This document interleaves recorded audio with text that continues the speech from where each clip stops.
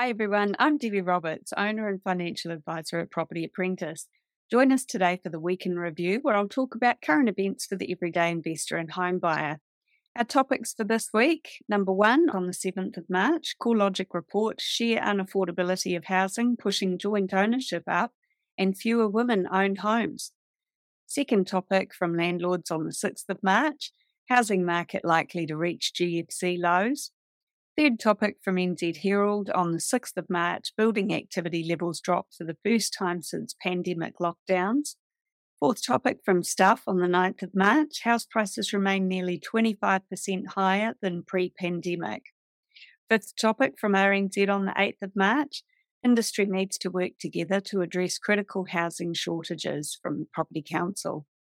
So first up this week on the 7th of March, CoreLogic report, sheer unaffordability of housing pushing joint ownership up and fewer women-owned homes.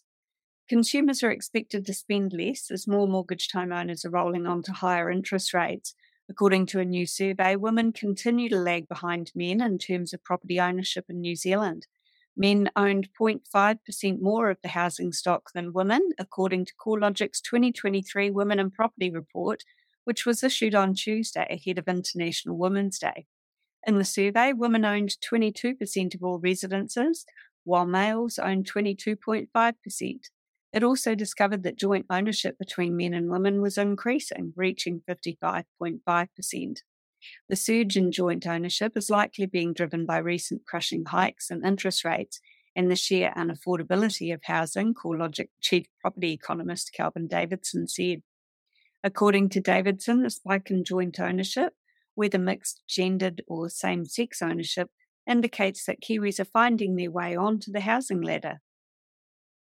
The research follows a dramatic shift in housing market conditions from rapid expansion in prices to a reversal, with the Reserve Bank of New Zealand hiking the cash rate in 2022. He said that with the unaffordability of property in recent years, it's not surprising to see a rise in shared ownership.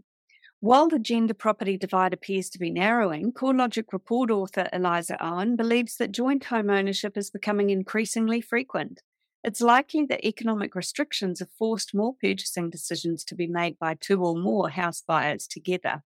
Curiously, when compared to Australia, New Zealand has a substantially greater percentage of mixed genders and joined same-sex ownership. Owen explained that this increase in mixed gender ownership is a reverse of the past 2 years, although analysis of more New Zealand homes this year may have contributed to the shift in results. She went on to say that the 50 basis point difference in the headline result amounts to men still owning 8,149 more properties than women. The gender gap is more pronounced in investment properties, with men owning 26.4% versus women owning 21.3%. Nonetheless, Owen stated that there were particular hotspots where women held a higher proportion of the investment properties. There were places with overall high female ownership percentages, such as Carterton, Whakatane and Kapiti Coast. Whanganui District, Kawerau District, South Waikato District and Invercargill City were the top regions for female home ownership. Apart from Auckland City, which had a comparatively high proportion of female home ownership at 25.1%, these high female ownership locations are often more rural in nature, as well as more affordable. Owen said that the significantly lower price points in these markets may make home ownership more accessible to women. Areas with relatively low rates of female home ownership were not only more expensive, some were also attractive tourist destinations. Yet, according to Owen, the opposite is true in Australia, with women having a higher proportion of property ownership in more costly blue-chip markets like Sydney. Owen suggested that this could be related to the increased number of apartments and townhouses in major cities. Kelvin Davidson said that the labour market influences where men and women own homes. He said there's evidence that places like Buller, Westland and Grey, which have traditional employers such as mining and agriculture, would tend to be more male-oriented, helping men have a higher rate of home ownership. Many reasons, notably the gender pay difference, have historically restricted women from purchasing homes at the same rate as men. The salary disparity between men and women was 9.2% in 2022, up from 9.1% in 2021, but down from 9.5% in 2020. Owen said that the pay difference is perhaps partly to blame for women falling behind on asset accumulation, particularly when it may take women longer on average to accumulate a deposit for a property. According to Owen, empowering women through increased financial literacy and knowledge regarding property investing could help close the gap over time. Geez, women, I wonder where you might be able to get help with financial literacy and knowledge regarding property investing. I'll give you a clue. Come to one of our events or become a client of ours at Property Apprentice. But anyway, back to the report. Owen said that she added that recent improvements aimed at altering the balance between owner-occupiers and investors could potentially help to reduce the disparity. By allowing for more owner occupation of residences, this could also serve to raise the equality in dwellings owned by men and women as home ownership begins to represent the demographic of individuals living in a region instead of the people interested in investing there. Second topic for this week in review, landlords on the 6th of March, housing market likely to reach GFC lows. According to the latest ASB Housing Confidence Survey, Kiwis expect house prices to reach the slumps of the GFC, the global financial crisis. For Kim Mundy, ASB senior economist, the new survey results continued their pessimistic tone in the 3 months to January. Pricing expectations have failed to find a floor and are swiftly approaching GFC lows. The results for the 3 months to January fell to a net negative 43%, predicting increased housing prices, down from a net negative 30% in the previous 3 months. The GFC low, recorded in the 3 months to July 2008, was a net negative 55%. Mundy said house values have already dropped more in this cycle than they did during the GFC.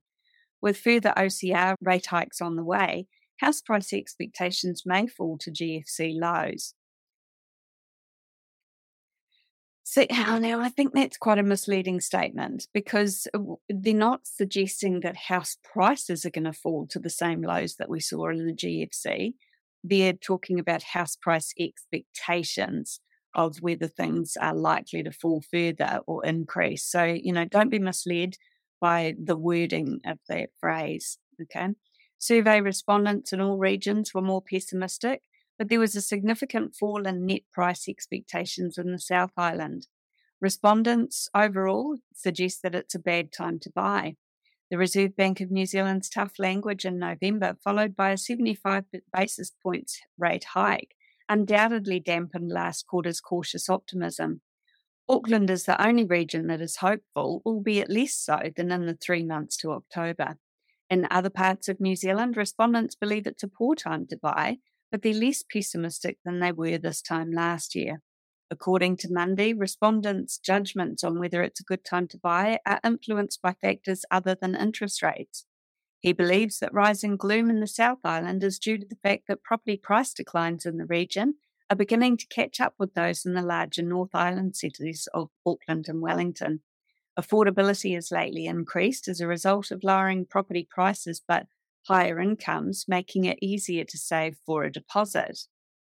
Better affordability dynamics may explain why buyer confidence has risen a bit despite continuous interest rate rises. If you'd like to find out more about our thoughts on what's happening with the property market based on some of these recent reports, feel free to join me at one of our free events, How to Succeed with Property Investing in 2023. I'll discuss strategies for successful investing from my perspective as a financial advisor, and these events are available live online or in person. Check out propertyapprentice.co.nz for upcoming dates and register today. We don't sell property, so it's all about increasing your knowledge to reduce your risk. If you'd like to find out more about how we can help you to reach your financial goals by being a client of ours, you can book a no-obligation phone call or meeting with my husband, Paul Roberts, via the website as well. Although I will talk about how we can help you at these free events if you haven't been to one of those before. Third topic for this week from the New Zealand Herald on the 6th of March, building activity levels dropped for the first time since pandemic lockdowns. The volume of building activity has recently slowed for the first time since the pandemic stopped all but essential construction work 2 years ago, According to Stats New Zealand, the value of building projects completed fell by 1.6% between the September and December quarters. This is partly due to a decline in new home approvals, but industry inflation in the double digits has also been highlighted.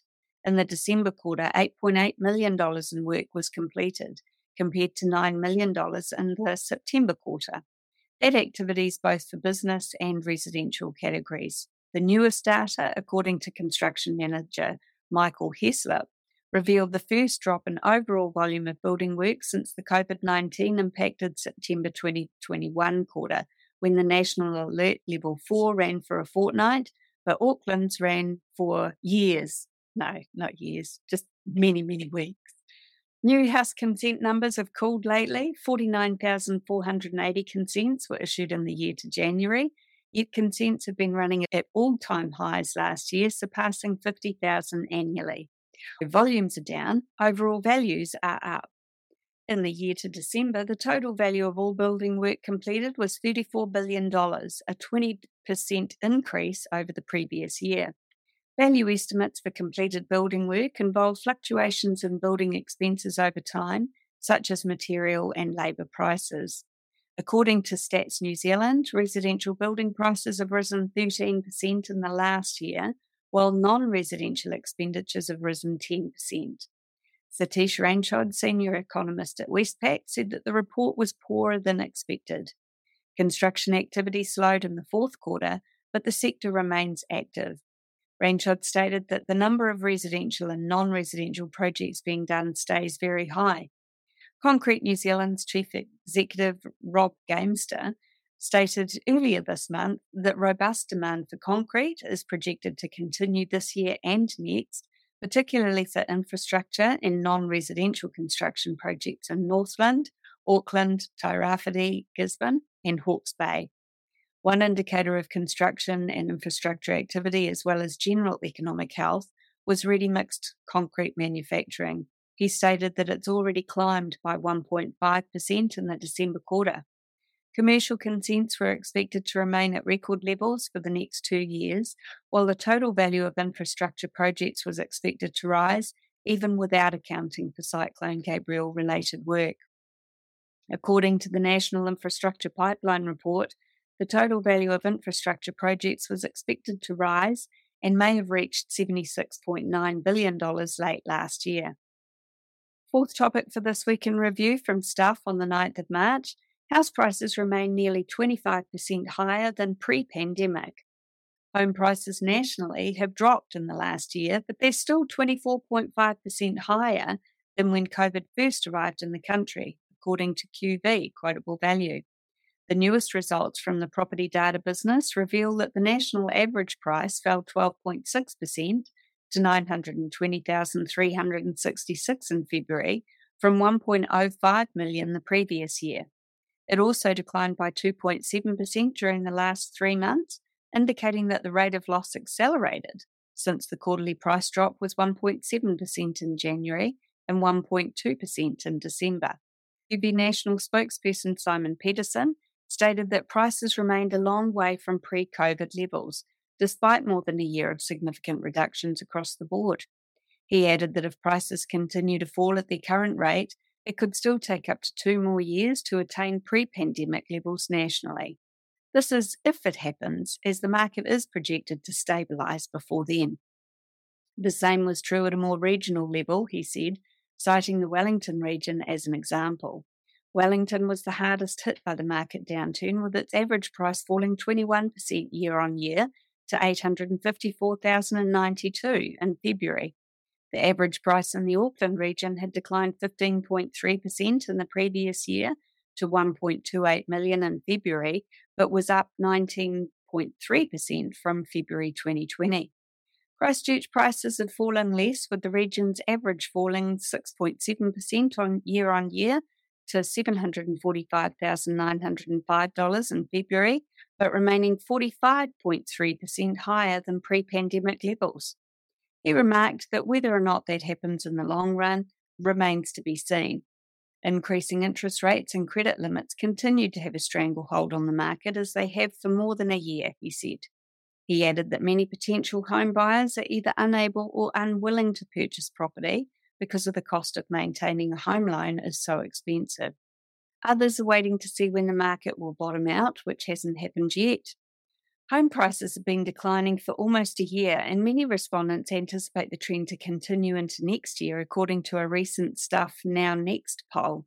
However, ANZ analysts recently stated that the market's around 2/3 of the way through their projection for a 22% price decline, while Westpac predicted further price declines of around 7% before the market bottomed out. As shown by QV data, the biggest price drops in the 3 months to February 28 were in Rotorua, Auckland and Palmerston North. Both Wellington and Hastings had quarterly decreases of more than 3%. Every major centre saw a quarterly drop in prices, although the South Island saw a more modest drop than the North Island. Queenstown, which had previously bucked the downturn, experienced its second straight quarterly decline. In February, prices fell 1.8% to 1.67 million.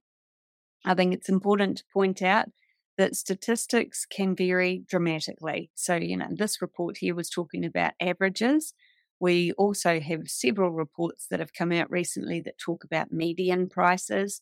Something to bear in mind is the number of townhouses, units, and apartments that have been built recently has increased significantly. So that in itself, they tend to be lower price points, and those figures can be dragging the medians and the averages down as well. So what you need to remember is that most people don't buy the average or the median house, so make sure that you understand the values of the properties in the area that you're looking at purchasing and make your offer based on market value.